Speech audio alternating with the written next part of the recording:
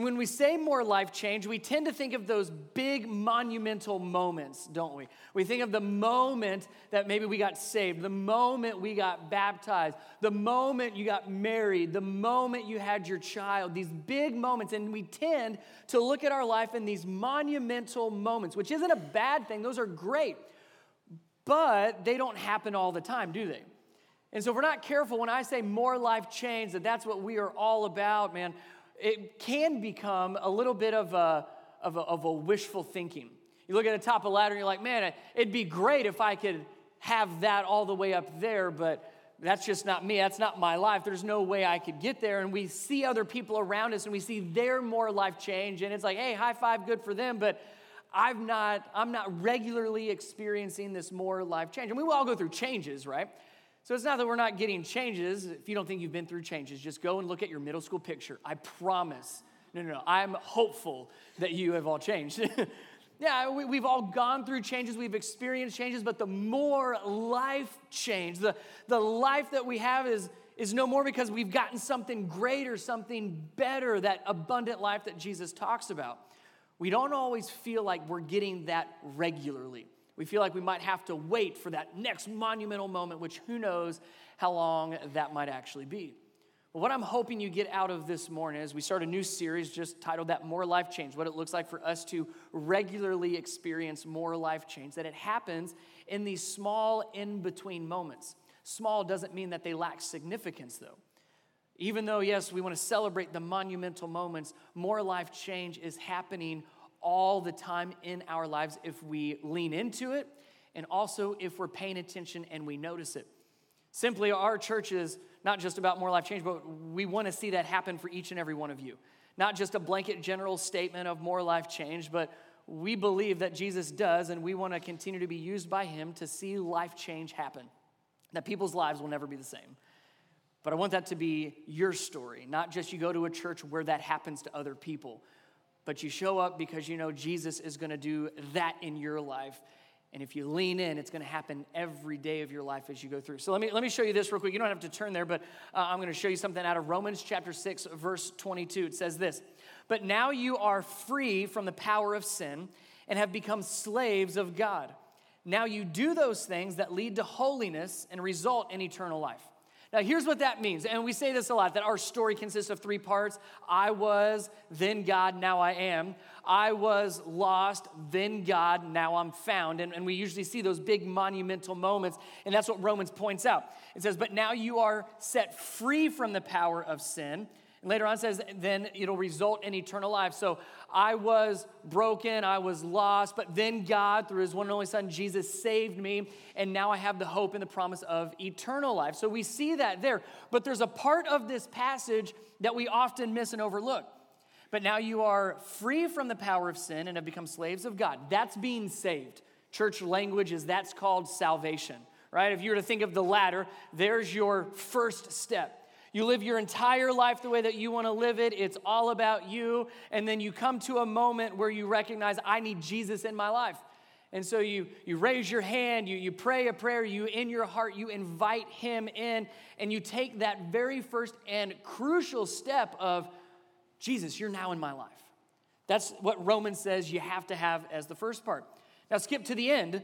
We know what the end is, right? You say yes to Jesus, and you have the gift, you have the promise of eternal life. So that would be like way up there. That's what Romans 6:22 says. You're set free from the power of sin and you're slaves of God. In other words, you're his child, you have been saved, and it results in eternal life, but there's a middle part. Because the question that we want to ask is, well, what do I do between here and there?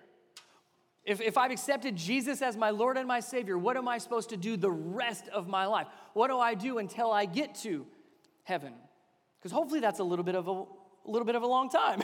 I would like to enjoy my life, but what am I supposed to do as a Christ follower, as a believer? What do I do when I say yes to Jesus, but I'm not in heaven yet? Romans tells us, look at the middle part. It says, now you do those things that lead to holiness and result in eternal life. Now you do, what was it? Remember what the phrase was? Those things. I love how specific Paul is in writing to the church in Rome. But now you do those things. But he gives a description to it. He says, those things that lead to holiness. Holiness is an interesting word. If you look at what it literally means, it literally just means set apart. Another way to think of it is different. So you do those things that make you different. Not just different, but more different. If you've got your whole life here that you live for yourself, and then you make that one decision to say yes to Jesus, you're already being set apart from the life that you once had. And what Paul is saying is, now you keep doing those. You don't need to be saved again, but now you're doing those things that continue to make you more and more different, more and more set apart. Everything that you do, all of those things, the more you do, look how separated I become from the life that I once had. Every one of those things, I'm still not in heaven yet, but every single one of those things make me more and more different. The change is more obvious. The change is more apparent. Then one day you get to the end of your life and you're like, wow, I really am different. Doesn't mean you don't make mistakes. Doesn't mean we live a life of perfection. Holiness does not equal perfection. Holiness doesn't mean perfect. It means set apart. It means we're different. We're changed. And that change happens more than just on those monumental moments. Those changes happen every moment of every single day. For Peter, many of us know Peter, right? One of the disciples, one of the more famous disciples. In fact, this is the Peter that walked on water. The same Peter that Jesus said, Peter, you're going to begin the church. I'm going to make you the first pastor of the church. I mean, Peter had some great monumental moments, but he only had a handful of them. He only had a few of them. And I want you to see the very first one and how it began to move him to more life change, not just in the monumental moment, but in the daily decisions as well. Just like most of us, it started on a very typical day. He didn't wake up expecting to have that kind of a moment. He didn't wake up expecting to experience more life change. But nonetheless, it was a typical day. In fact, it was a typical day after a very bad day of work. He had been fishing all night, hadn't caught a thing, and he's tired, he's cleaning up, he's ready to go home. And this is where we're going to pick it up. If you got your Bible, head to Luke chapter 5. Luke 5, we're going to start in verse 1. I'll put the scripture and the verses up on the screen behind me. Here's what happens. Luke chapter 5, verse 1. One day as Jesus was standing by the Sea of Galilee, the people were crowding around him and listening to the word of God. He saw at the water's edge 2 boats, and they were left there by the fishermen who were washing their nets. He got into one of the boats that belonged to Simon Peter and asked him to put out a little from shore. Then he sat down and taught the people from the boat. Now understand what's happening here. Jesus is traveling around. This is early in Jesus' ministry. And people just want to hear from Jesus. The life and the words that he speaks, that's what people want to hear. And he's in this area, the Sea of Galilee area, and that's where Peter and his buddies, they do all of their work. They're fishermen. And they had just finished, again, not catching anything. So it says that they're washing their nets, they're cleaning up, they're ready to go home. But there's this huge crowd of people wanting to hear Jesus.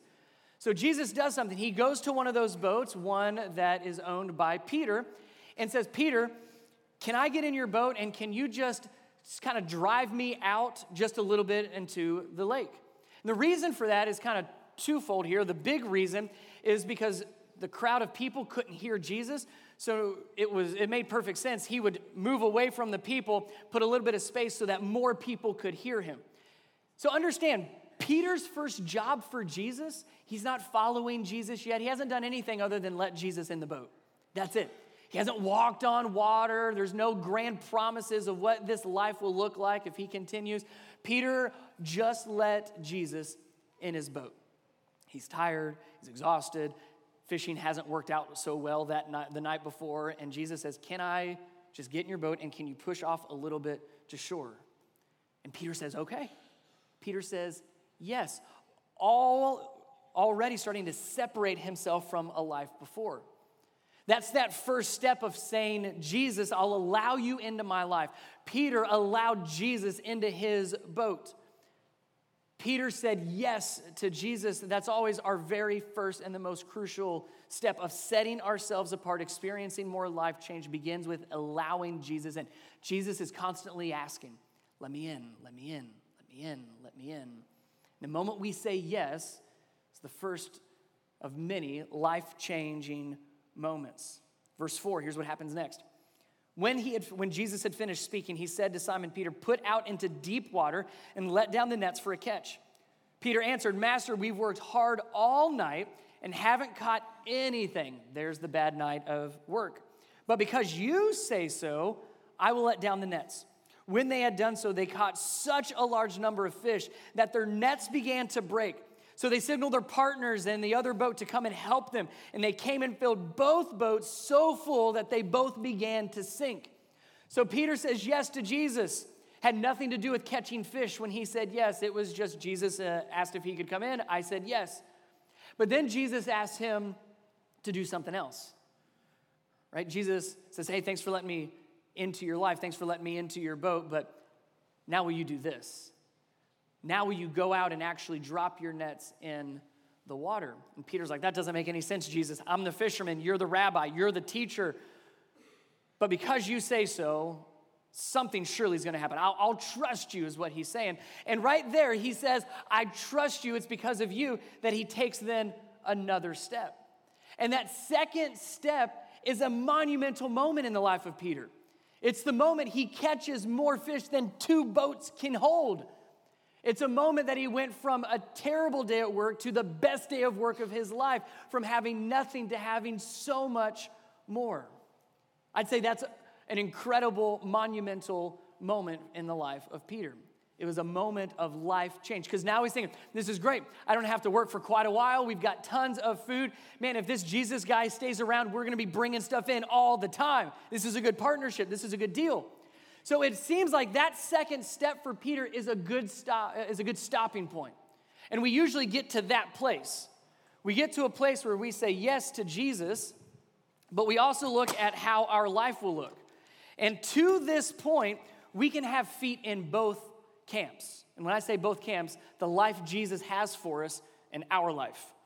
By the way, can you tell which one's better?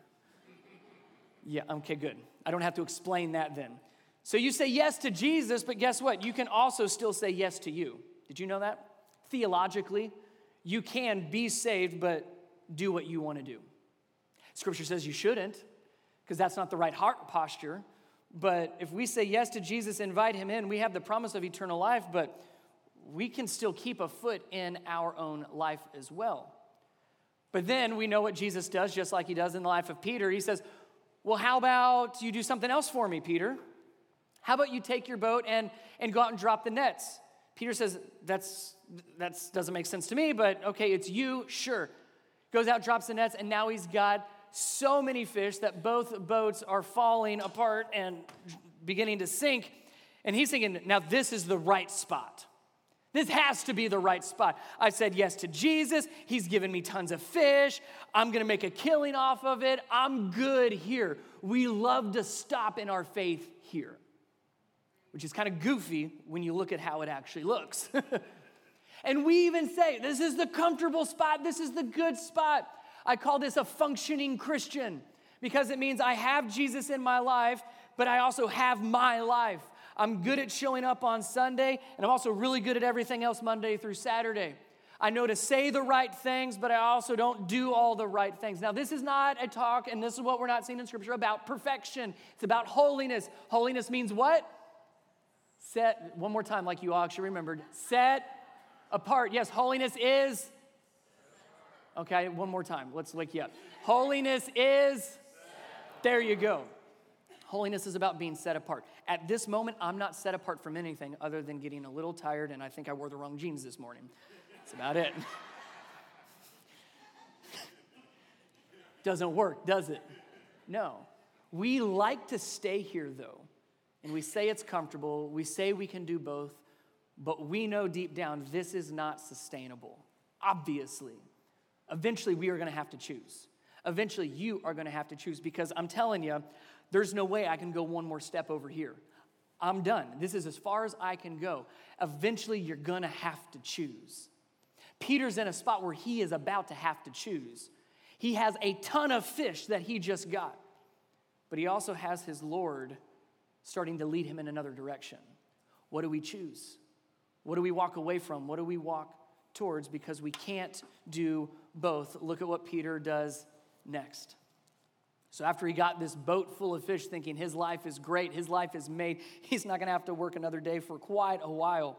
Verse 8 out of Luke chapter 5 says this. When Simon Peter saw this, saw what God had done through Jesus, he fell at Jesus' knees and says, "Go away from me, Lord."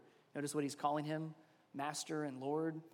"Go away from me, Lord, I'm a sinful man." For he and all of his companions were astonished at the catch of fish that they had taken. And so were James and John, the sons of Zebedee, Simon's partners. Then Jesus said to Simon Peter, "Don't be afraid, for now on you will fish for people." Verse 11, look at this. Remember, he's in this spot, isn't he? He said yes to Jesus coming into his life. He's got a bunch of fish, but he also was recognizing, hey, there's something different about this Jesus. This is going to lead me in a different path. This is a different life. What am I going to choose? Look at this, verse 11. So they pulled their boats on shore, left everything, and followed him. Don't miss that.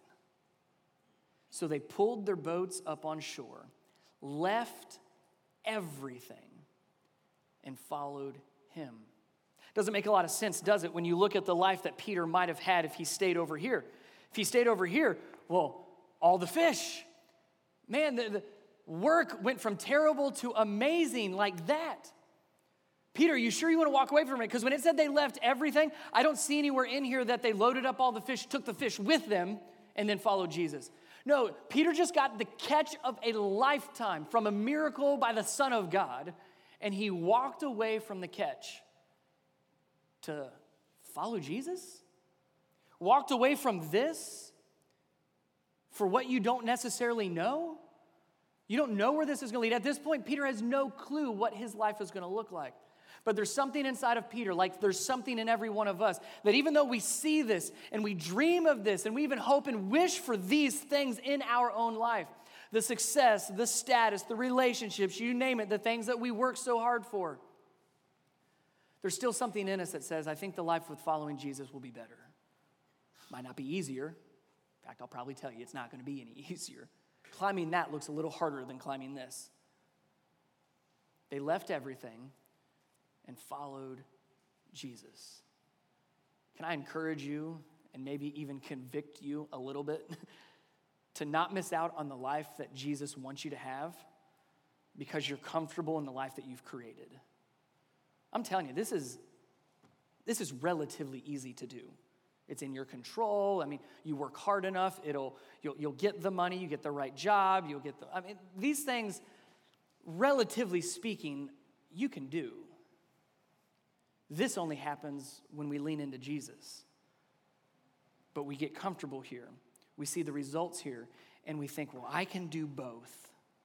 I can function as a believer.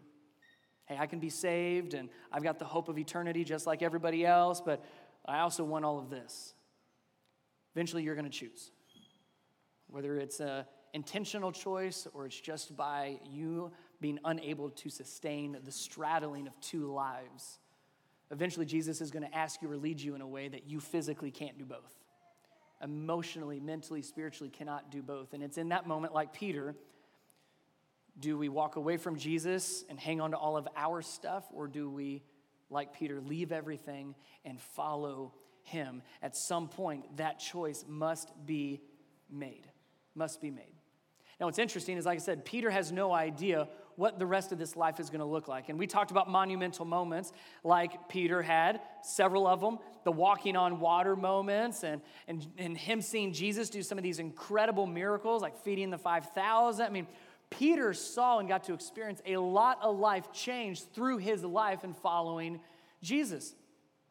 And you would think that towards the end of Peter's life, that would be what he would talk about, right? Man, let me just remind you of the time that I walked on water. And you would expect Peter, who's also a preacher, you would tell him to want to preach to everybody. Man, make sure that you get out of the boat and you walk on water. I might have preached that a couple times. I mean, you want to do those because the monumental moments are great to celebrate. But if you look at Peter's final words, if you go to 2 Peter chapter 1, this is his final writing to the early churches. Final writing. This is the last letter that we get from Peter before he is martyred for his faith and reaches the top and experiences heaven with his Lord and his Savior. And there's a list that he gives here, and it's a very interesting list. It's a charge to the early churches of, hey, the life that I've lived, here's what I want to charge you with also doing. Here's what I want to encourage you to lean into and also do between now and heaven. Here's what your life should look like. Here's where you start. Here's where you lean in. You want to experience more life change? Here's where you begin. And like I said, it's not a list that we would think of. This is about 35 to 40 years after he made this decision. The decision to go from I've got both feet in to that verse 11 out of Luke chapter 5 when he said, I'll leave everything and I'm going to follow you. Here's his list. 2 Peter chapter 1, starting in verse 5. Here's Peter's, one of his final words. For this very reason, make every effort to add to your faith. And I want you to, if you're taking notes, circle, underline, highlight, add to your faith. Because that's what we're talking about here. Here's the beginning of my faith. And it is a crucial moment when we say yes to Jesus and we get salvation and the promise of eternal life. But Peter says, don't end that. That's not the end of something. That is the beginning of the rest of this. So he says, add to your faith. So every step past this is an add to your faith. Here's what he tells you to add. Look at this. Goodness, and to goodness knowledge, and to knowledge self-control, and to self-control perseverance, and to perseverance godliness, and to godliness mutual affection, and to mutual affection love. Now look at verse 8. For if you possess these qualities in increasing measure, they will keep you from being ineffective and unproductive in your knowledge of the Lord Jesus Christ. So in other words, if you keep taking these steps, you'll get all the way up and you'll be the other side of that, productive and effective in your life. The more steps that you take, the more adding to your faith, you'll see that it actually is growing you and the people around you. But look at the last part here, verse 9. But if any of you do not have them, so let's go back here. If you don't have any of these, look, you are nearsighted and blind, and you have forgotten that you have been cleansed from your past sins. Here's what that means. If you stay right here, there's not a lot of difference here, is there? There's not a lot of change that has happened. Why? Well, because I haven't gone very far up. I haven't added to my faith as much. But the more steps you take, you get all the way up here. Woo! Man, that's high. You get up here and you look down and you say, wow, that's a big difference. That's a big change. I have experienced a lot of life change. I've experienced more life change, but it was all of these little changes along the way that got me to this point. If you want to experience more life change, if you want to be in a spot to see how set apart you are, that's holiness, right? Holiness is to be set apart. You want to see how set apart you are? Do what 2 Peter says. Add to your faith. Continually add to your faith. Let me put that list up on the screen. Beth, if you put that list on the screen, this is another way to think through it. Take a picture of it, write it down. We'll post it on social this week. But let me walk you through some places to start. Because if I were to guess, there's a good chunk of you that are here this morning that are either here or here. You said yes to Jesus, but you still got your life. You said yes, and hey, he's Lord, he's Master. Remember, that's what Peter called him? Peter called Jesus Lord and Master before he left everything. Keep that in mind. You can call him Lord and Master like this. And I think most of us probably are here because that's where we're comfortable at. But then Peter pushes us and says, but don't end there. Keep adding to your faith. And so he puts this list up, and let me walk through them because these are some great questions to kind of make it a little bit more personal, a little bit more real. He says, add goodness to your life. Well, what does that really mean? Here's a question to ask you. What are you known for? If you were to talk to your coworkers, well, what's Brian really known for? What's Brian like in the office? You'll get a really good gauge on if goodness is in your life or not. And if they don't say anything, you just kind of get a look. That tells you a lot more as well, doesn't it? Goodness, what are you actually known for? Ask the people around you. Knowledge. It's not just about being smart, it's about being wise. Do you live your life with wisdom? Look at the choices that you make, the decisions. Look at the decision process that you have. There's nothing wrong with being spontaneous, but when it comes to big decisions that impact your life and the people around you, do you just make them because that's what seems right and feels good at the time? Or is there a process? Do you have wisdom? Do you have other people speaking into your decision? Knowledge. It says self-control. If you're not controlling yourself, who or what is? Who or what is? He said to add perseverance. Here's another way to think through that one. How do you respond when it's not easy? In other words, how do you respond to life? How do you respond when life is not easy? Godliness. What area of your life are you keeping for yourself? In other words, these would be the obedience side. That's when Jesus said, hey, go out and drop your nets. That's part of godliness. That was that second step for Peter, godliness, doing what Jesus tells us. Do you know what Scripture tells us? Do you know the commandments? Do you know the Beatitudes? Do you know the fruit of the Spirit? Do you know them and do you lean into them? It says mutual affection. That deals a lot with kindness. Are you kind to others even when it's difficult? That's that whole love your neighbor thing. How well are you doing that? And then he says love. Mutual affection and love, different words there. Love, do you humbly and sacrificially put others first? That's what we add. At the end of Peter's life, he says, it's not about walking on water. It's not about seeing the miracles. It's not about performing the miracles. It's not about preaching to thousands of people and watch them come to Christ. No, the things that Peter calls out, goodness, kindness, knowledge and wisdom, godliness, perseverance. That's what he tells us in the early churches to add to their faith. The moment you're saved is the moment we begin more life change, and that happens through these things here. Now, that's not an exhaustive list, but here's what I would encourage you, because there's a lot. You read through this thing, and you're going to find a lot of things to add to your faith, the things that we do so that the Holy Spirit can develop in us, things like the fruit of the Spirit. Like I said, not an exhaustive list, but unless you have perfected all of these, I would start here. How's that sound? If you've got all of these down, great. Go to the Old Testament, start in the 10 Commandments. And you got all those down, then go and do the fruit of the Spirit. Keep going, because I promise we are a work in progress. You don't know where to start? Look at that list right there that we had up and say, which one do I not like to do? Start with that one. Which one am I not doing very well? Start with that one. Begin with the small things in life, the daily decisions of life that lead to more life change. Your life will change fully when you fully follow Jesus. This moment right here, this step one, your life will never be the same. And I don't want to diminish that. Your life will never be the same when you go from here to here. Because all of a sudden you are set apart and you've accepted Jesus as your Lord and your Savior, and you have the hope of heaven. But there's so much more. There's so much more. Your life will never be the same when you fully follow Jesus, and it will continue to change. The more you follow him, the more you grow to be like him, the more you add to your life. And again, these are everyday things. The patient moments, the kindness moments, the disciplined moments, the endurance moments, the wise and knowledgeable moments. Each of those moments give you moments of more life change. And it happens every single day. More life change happens in those small moments. My son, he had a large moment, a pretty big monumental moment in his life this last week, like maybe even some of yours. My oldest started kindergarten this last week. Whew, my goodness, my wife and I are doing okay. Thanks for asking.